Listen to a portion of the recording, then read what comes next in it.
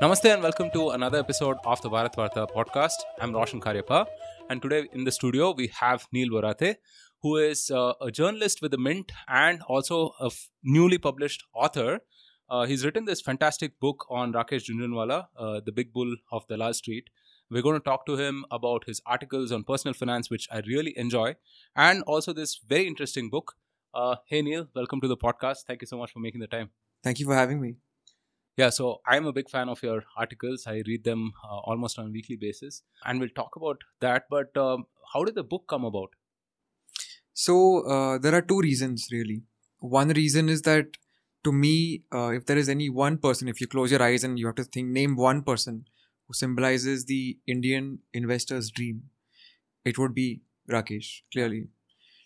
The more immediate trigger was his passing away last year, and there was a surge of interest in him and his life, and we thought, who better to document. And the funny thing is, there's been no serious attempt before to write a biography of India's greatest investor. I think there was this one book called The Wizards of Dalal Street, which briefly mentions him, right, along with a bunch of others. Correct. But you're right. I mean, there is nothing of a biography as such. I also like how the book is put together. As I was saying, right, I mean, it's not a pure 100% biography. So a third of the book talks about Rakesh's life, and then the rest of the book delves on some of his hits and misses, what he got right, the things he didn't get right.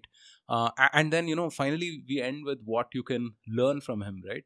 So was that also like a conscious choice to sort of focus on value for the average investor?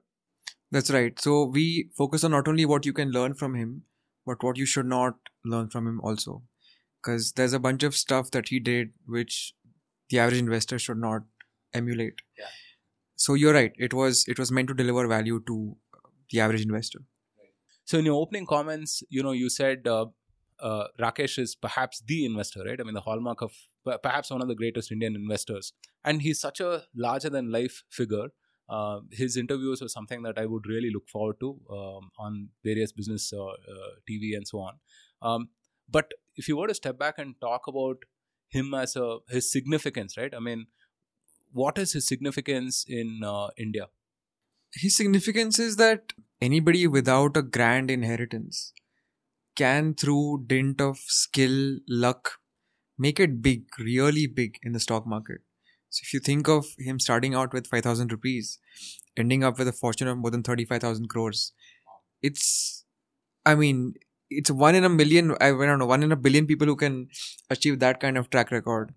Now, of course, there are ifs and buts, there are holes along the way. So for example, although he began with a very small personal capital, he did borrow money from his brother's clients. His brother is a CA, and that gave him an advantage. But all of us, nobody's perfect. All of us have some advantages, and we lever them up to make more of ourselves. Right. But yeah, I mean, it was also highly leveraged as well, right? I mean, yes, I mean, he got started with that 5,000, but it was highly leveraged. And he made this money over a period of 25, 30 years, which is also something fantastic. Absolutely. Because if you work out what the CAGR was, it is, I have to go back and check the figure, but I think it's some insane in 30-something percent. Which nobody can get. Yeah, that's crazy. And I think, often the media called him the Warren Buffett of India. But I think if you think about just in terms of time invested, right? I mean, Warren Buffett has been in the market for, I think, 70 years or something. I mean, he's probably closer to 95 something right now. He's been investing since the time he was 15 or 16.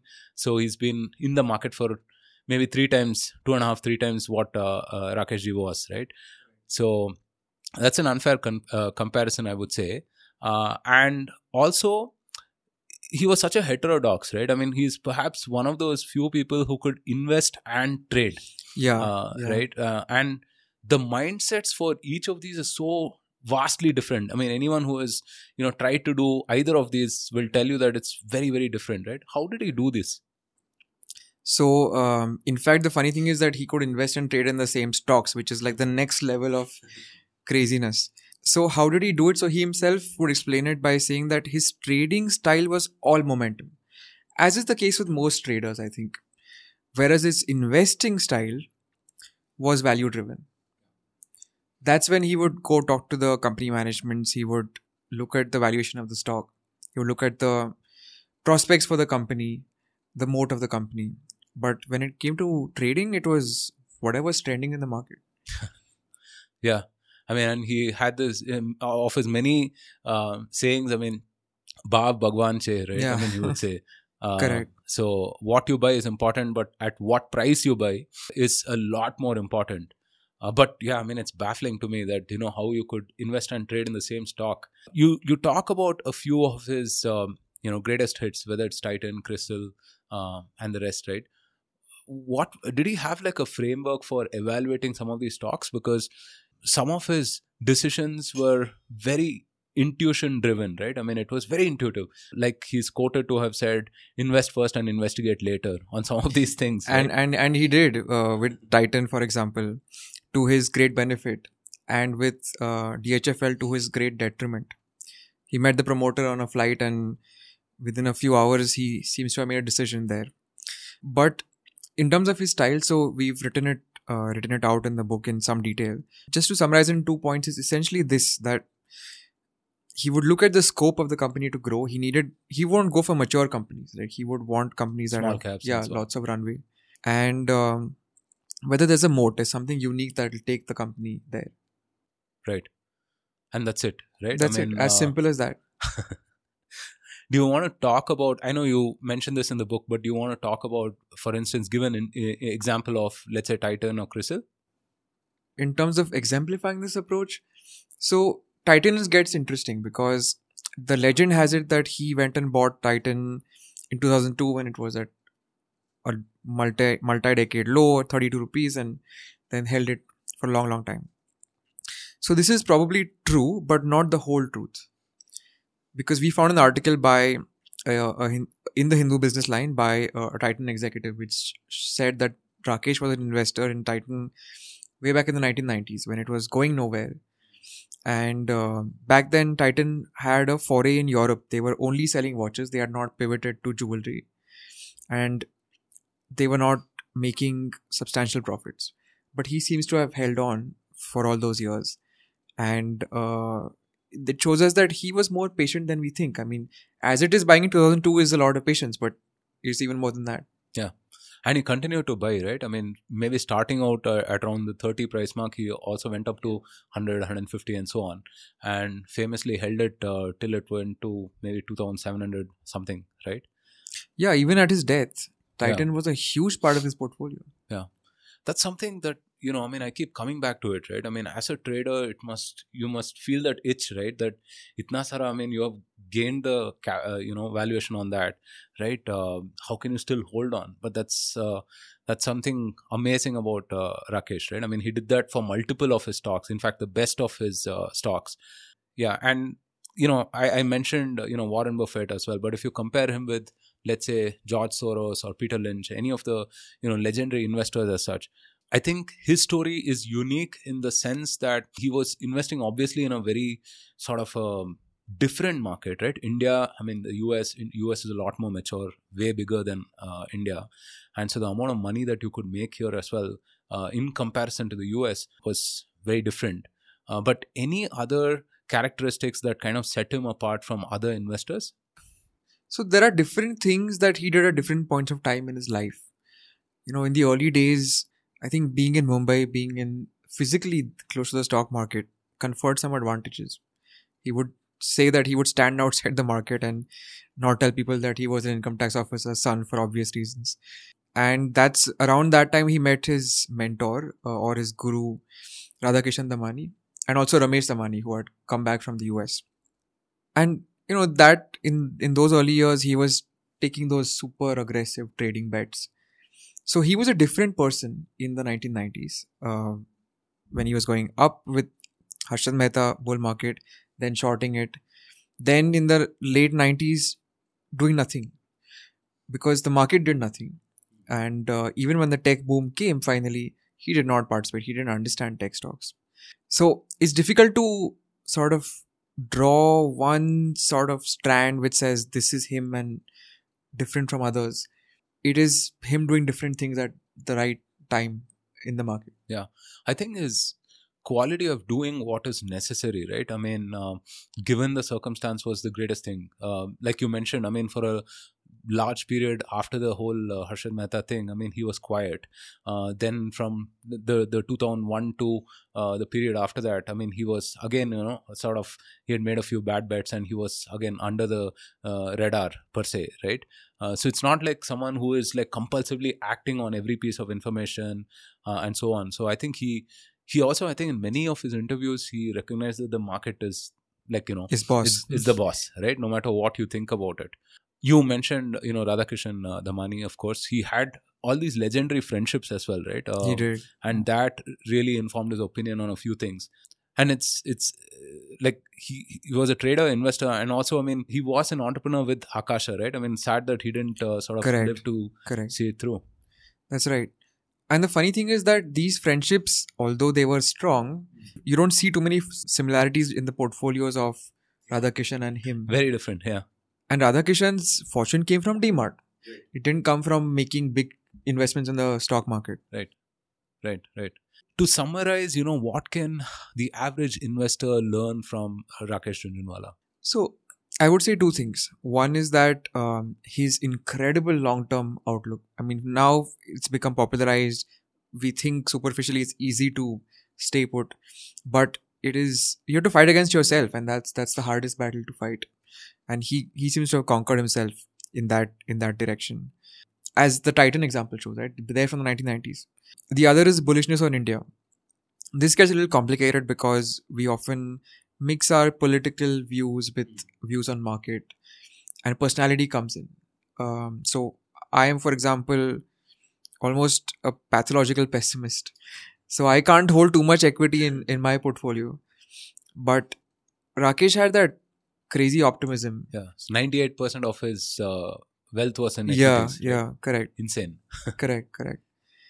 And he had it at a time when there was no real reason to be optimistic about India. 2002, what was India doing that was so different?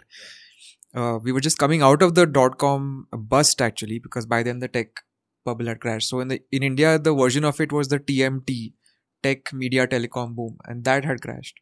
So he was optimistic through it all, and you have to give him credit for that. Right. I think his last few interviews were some of his best. Right. I think I still remember that quote. He says, "Ab hamara time aa gaya hai." Right. I mean, I think it was at the India Today conclave or something of that sort. This optimism for India and this bullishness, right? Where did it come from? I mean, like you mentioned, 2002, 2010, etc. Right? I mean, where did that sort of optimism come from? It's difficult to say. I don't know if it's related, but Rakesh hardly ever traveled abroad. I remember Shankar Sharma telling me this, that Shankar's traveled a lot, and he'd always point out that Rakesh has hardly been outside Mumbai, forget outside India. So maybe, I mean, we normally say that you should travel to broaden your horizons, but maybe his insularity had something to do with it. Right. So what was the process of putting this book together? I mean, you have two other co-authors as well, Prajita Sharma and Aditya Kundawar. Yeah. What was the process of putting together this book, and what do you hope it will achieve? So Aprajita is a fellow financial journalist. She used to work at Economic Times and then Business Today, and she's tracked him since 2014. So she was able to connect us with a lot of stockbrokers who knew him. And Aditya works for a wealth management firm now. He's been in the financial market in different capacities before this, and he's particularly known for his IPO analysis on Twitter. They used to absolutely catch the public imagination. So he was very good so we've devoted one entire part for the stock analysis, right? The winners and the losers. So he went through the balance sheets, the financial statements to figure out what is it that made those companies tick. Right. Yeah, I think I find that interesting, right? The second half of the book where you talk about each of these stocks and talk about the journey of the company, because on hindsight, I mean, it looks obvious, right? I mean, take Titan, for example. Hey, India is growing, consumer demand is increasing, and here are these people selling, the new India watches and eyeglasses and whatnot, right? I mean, it seems obvious, but then to have seen it in the 80s, like you said, when this was a whole failed European experiment and so on, I mean, requires some amount of foresight, right? A lot of Massive. foresight. Yeah. Yeah. Yeah. And CRISIL also. I mean, CRISIL, like credit rating, for example, right? Who even thought that was a business when, the market wasn't as mature? Correct. And It's so a on. tiny market. Yeah, exactly. Right. One with a lot of regulatory capture as well. You have only a handful of, companies operating in that. And the way they've built their businesses through acquisitions and so on, it's phenomenal. So yeah, I mean, to folks who are listening, who are watching, I highly recommend this book. It's a fantastic read. It's also a short enough read that you can perhaps finish it in 1 or 2 sittings. And if you are like me, who love Rakesh Jhunjhunwala's wisdom and who've pretty much scoured the internet for any video you can find of him on YouTube, this is a nice. Think of it as a greatest hits compilation, right? I mean, you get to relive some of Rakesh ji's quotes, and more importantly, you can also learn from his decision making, also what to do and what not to do. So I highly recommend the book. So let's talk about the other side of you, which is the whole personal finance and being a journalist as such, right? How did this interest in finance start? I mean, it's not something that we're taught as children, right? I mean, in fact, we're asked to shun that conversation when we talk about money as kids and so on. So most of us learn all of this stuff post facto, right? I mean, either through growing up or something of that sort. But how did your interest in personal finance start? Yeah. The short answer is through one of the oldest ways that kids pick up things. It's when the parents tell them to. So my parents are actually doctors. They are not in the financial markets. But I think they probably saw that this kid is lying around the house, not doing anything. I mean, I was studying law back then, but not contributing to the family. So they were like, you might as well figure out something on money and help us manage our investments. So that was the genesis of it.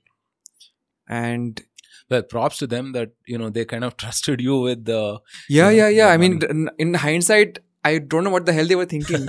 I was not a late teenager, you might say, 18, 19. Amazing. Yeah. And then that's how you started writing about it? No. So I didn't directly get there. So I was studying law back then, as I said. And I thought that I have to study it first. And so after I finished my law degree, I did the craziest thing in the world. Nobody should do what I did, which is go and do another degree in economics. And then a postgraduate qualification in finance. And then I began my career. Right. And you've been with the Mint for how long now? Almost 5 years. 5 years. So I find, your editorial choice is very interesting, right? Because at some level you can think, hey, everything that you can talk about with respect to personal finance has already been done, right? I mean, has been written, has been spoken about and so on. And yet every week somehow you bring up this new topic that is that's very interesting, right?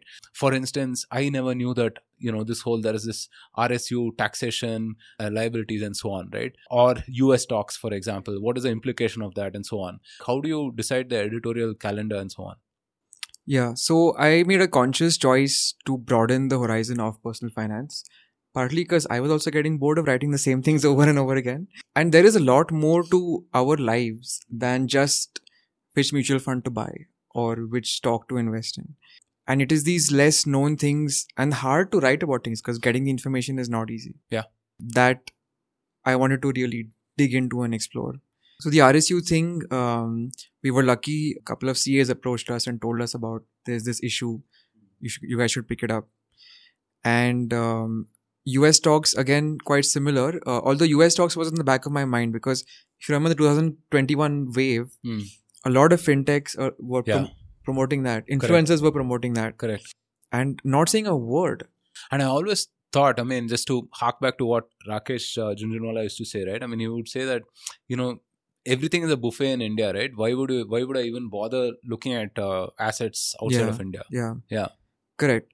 So this 2021 wave came and these guys were promoting it, not saying a word about the tax implications of it, which are quite draconian. And if you get that form wrong, if you miss out something, you get the full force of the black money law on you. So that was another motivation that at least we should educate people about it.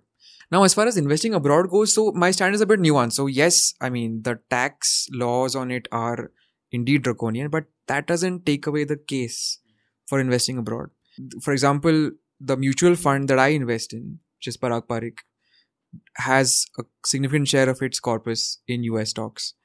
Because those companies, you simply won't find counterparts in India. The Googles, the Apples of the world, there is no other option. Yeah, of course. Yeah. And a lot of its alpha comes from there. So I think one should definitely invest, but before doing so, just be cognizant of all of the red tape that applies, particularly when you do it direct. Yeah, exactly. Doing it through a mutual fund is different versus directly investing in a Facebook or a Apple, right? Correct. Yeah. So you've been writing, for the last 5 years. And how have you seen the attitudes of the Indian investor change in this time? Because I think it's a long enough time period that you would have seen some kind of a trend, right? And especially, I think, post-COVID, we saw a record number of demat accounts open and so on. But still, maybe about 4% of India still invests in equities and invest in the market in some form. How have you seen the attitudes of the Indian investor change in this time? Massively. The amount of interest that's come into, especially stocks, especially equities, not just among young people earning their first salaries, techies, but even older people who were wedded to real estate and gold for so long, finally throwing in the towel and saying, actually, no, we should put some money into stocks. Right. Yeah, I think that has been a very key shift, right? And also, I mean, props to the new age stock brokers as well, right? Yes. Zero, the Grow, and the others. I think they've made it a lot more simpler. I mean, I can't imagine operating my whatever bank's demat interface now. No, I mean, it seems like an ancient thing, right? Yeah. Although the funny thing is now the banks are responding. They're trying to up their game. Yeah. So if a young person were to come to you, let's say, probably in their first job, and say that, hey, Neil, I mean, you write this column on personal finance, give me the 101, right? Give me the TLDR of, investing. What should I be doing? 3 things I should do, or maybe a couple of things I should avoid. How would you summarize your investing advice? So I would say that, you probably heard it before as well. As simple as buying an index fund and forgetting about it. There's no need to do anything fancy, to go try and pick your own stocks, because you will be pitting yourself against fund managers with a lot of expertise. And not just that, they also fail. Yeah, they also fail to beat the market. So if they can't do it, why on earth would you? Right. So just buy a low-cost index fund and hold. Be patient. That's what Rakesh did. And just be aware of the people who come to you, whether it's virtually, whether it's the influencers on various platforms, or whether it's physically your society uncle who's an insurance agent or your bank relationship manager. They all have something to make of you. Right. Yeah. Any books that you would recommend? I mean, I think Monica Halan's book, Let's Talk Money, is it's a great primer. Yeah. I mean, actually, that's perhaps the only book you need, really. We had her on the podcast maybe a couple of years ago, and yeah, amazing. I mean, I've summarized the book in about a page or so, and I keep referring that often enough, right? How to buy insurance, where to invest, mutual funds, and so on. In fact, I mean, she has a new book out on mutual funds, so we'll probably have Monica ji on the podcast shortly. You brought up influencers, and they've become a sort of a very prominent feature today, right? I mean, you have them talking about all kinds of things, whether it is crypto or how to invest, how to pick stocks or technical analysis, whatever else, right? And I do feel that they are performing an important role. I mean, they are informing people, but also it's a bit like the Wild West, right? I mean, you have anything and everything, and I find it a bit of a contrast, because on the one hand, I mean, on TV, you can only say mutual fund sahi hai, right? You can't even, sell your financial product. Whereas, I mean, on YouTube and so on, you have these folks dishing out all kinds of stuff, right? Yeah. So what do you make of the role of influencers, and do you think that, they should be regulated and so on? Yeah, 100%. So the contradiction is that if you are a SEBI registered investment advisor, you are subject to a stringent advertising code. All kinds of things, statements you make in public have to be prefaced with risk disclaimers and usually approved by a body called BISL, to which you have to pay money. Like, that is the level of restriction that you're under. With influencers, you can say anything, absolutely anything. And that's a problem for a couple of reasons. So one reason is that a lot of influencers make money through something called affiliate marketing. Right. Where they have links of brokers below their videos. and they have arrangements with brokers where they will get a cut out of every single trade that you do, and you generate a commission from the broker. So there's a cycle then, because then they make a video to incentivize you to trade more, and then they get a bigger cut, and so on, whether or not you make any profits. And there was a SEBI report which showed that 89% of F&O traders don't make profits. The other thing I think it was probably more. I mean, it said something like less than 1% or less than 5% of people who trade actually make money. Yeah. So they went into sub divisions of it also, but broadly 89% of F&O don't. The other way in which influencers make money is through selling educational courses, quote unquote. Now, these are not certified by anyone, licensed by anyone. They can say whatever and charge whatever. Again, if you think of other disciplines like medicine, for example, right? You have to go to a licensed medical college. You can't just randomly learn about it. And you have to go to a doctor for treatment. You can't go to any random Joe and say, I need a kidney transplant. Can you do it? And finance is arguably as crucial to one's life as medicine is. So there is a very strong argument for regulation of influencers, and SEBI is finally getting there. Yeah. They are considering regulation right now, right? I mean, so recently there was a press conference by the SEBI chairperson in which she laid out 2 points of regulation. She said that one, we will stop any SEBI regulated entity from associating itself with an unregulated entity, whether it is through affiliate links, whether it is through marketing arrangements, whether it is through any other form. So we'll stop this vicious circle of the trading and commissions and cuts. The other thing she said is, if you do an inducement to trade, that again will fall foul of SEBI. So what is an inducement to trade? Something like saying, join my course and you'll make 20% for sure. Or this trade is almost a sure shot 50%. Whatever the wording is. That is something that SEBI will clamp down on. It is a process, because all they're doing right now is saying they will release a consultation paper on this. For that to get final itself will take some time, but it's a start, and I'm really glad. Right. Yeah, I think it's only fair.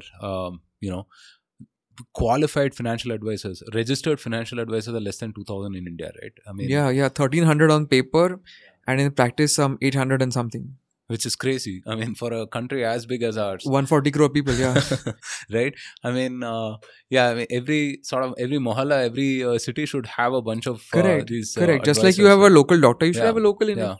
And instead, I mean, what we get are these relationship managers. And, recently we saw, one of the banks. That was crazy, right? I mean, they had their sales call, and, you saw the national sales manager or someone like berating his staff, right? And then you wonder why these poor hapless folks, pitch you these products that make absolutely no sense, right? ULIPs at 2% or 3% interest, or whatever else. So let me spend a minute explaining how RMs or relationship managers make money, which is that it's always through commissions. And so they will always pitch the product which has the highest commissions, which is usually insurance. In insurance, you can have commissions going up to 35% of the first year's and everything is front loaded as well. Yeah, exactly. If they can't sell you that, then they'll think of other high commission products. So if you're a rich guy, then AIF and PMS will be pitched to you. If you're a not so rich guy, then they'll try to find the funds which are relatively paying more commissions, the mutual funds. One way or the other, it is always in their incentive to extract the most value from you. Now, within distributors as a community, so all of these RMs are distributors. There are some independent distributors who do, despite this commission structure, who do right by their clients, who have long-term relationships with their clients, and that's great. But by and large, the system that currently exists is there to extract value from investors, from people, rather than deliver it. Yeah. I think Monica Halan makes this point, right? That, it can't be a buyer beware market, right? It has to be a sort of a seller beware market in terms of financial mis-selling and all. There's a huge cost to it. Every time I walk into a bank and I see, a bunch of old people getting advice from one of these folks, I know what is being pitched at. And it's a very sad thing, right? I do hope there is some regulation. On that front, I mean, any other kind of regulation that you think will probably come into play in the coming few months? And also, I mean, like, what are your thoughts on SEBI in general, right? They've been saying, I mean, they should do more of something, less of something. So Other than this RIA influencer issue, I think SEBI has done a really good job. They've cleaned up the system massively. There were times when even in mutual funds there were upfront commissions. At one time there were even entry loads. All of that SEBI has got rid of, which is fantastic. The last two frontiers are these, that RIAs, number of them has to be expanded by loosening up regulations there. Right now there are things like, just to be a person associated with financial advice, essentially an assistant RIA, you have to have a postgraduate degree in certain subjects and you have to have 2 years of experience. And it's a catch-22, because how do you get the 2 years of experience unless you work for an RIA? Then there's something else where they can't charge more than 1/4 of fees. Now, in many cases, they are doing financial plans which are multi-year in one go. So for them, it becomes unviable. How on earth are they're going to charge for that? So there is a need for loosening, and with influencers, there is a need for tightening. Right. All right. Any upcoming projects that we should know of? Is there another book in the works? There is indeed. It is with India's, I'm not going to say the name, but I think a lot of the listeners will probably guess who it is. It is about India's greatest value investor. The operative word is value. Okay. Interesting. There's a bit of trivia for you to go and check out, and also do buy this book. It's a fantastic book. Definitely a lot of lessons in here for you to learn. Follow Neil on Twitter. You're at Neil Burate, right? No, that's the problem. I made my Twitter account back when I didn't know what Twitter was about. Okay. So I am at Actors Day. That's yeah, correct. ACTUS underscore DI. Not underscore. Okay. ACTUS DEI, which, if you're curious about Latin, it means act of God. All right, fantastic. Neil, it was a pleasure hosting you on the podcast. Thank you so much. It was a pleasure being here. And yeah, we had fun. Thank you. Thank you.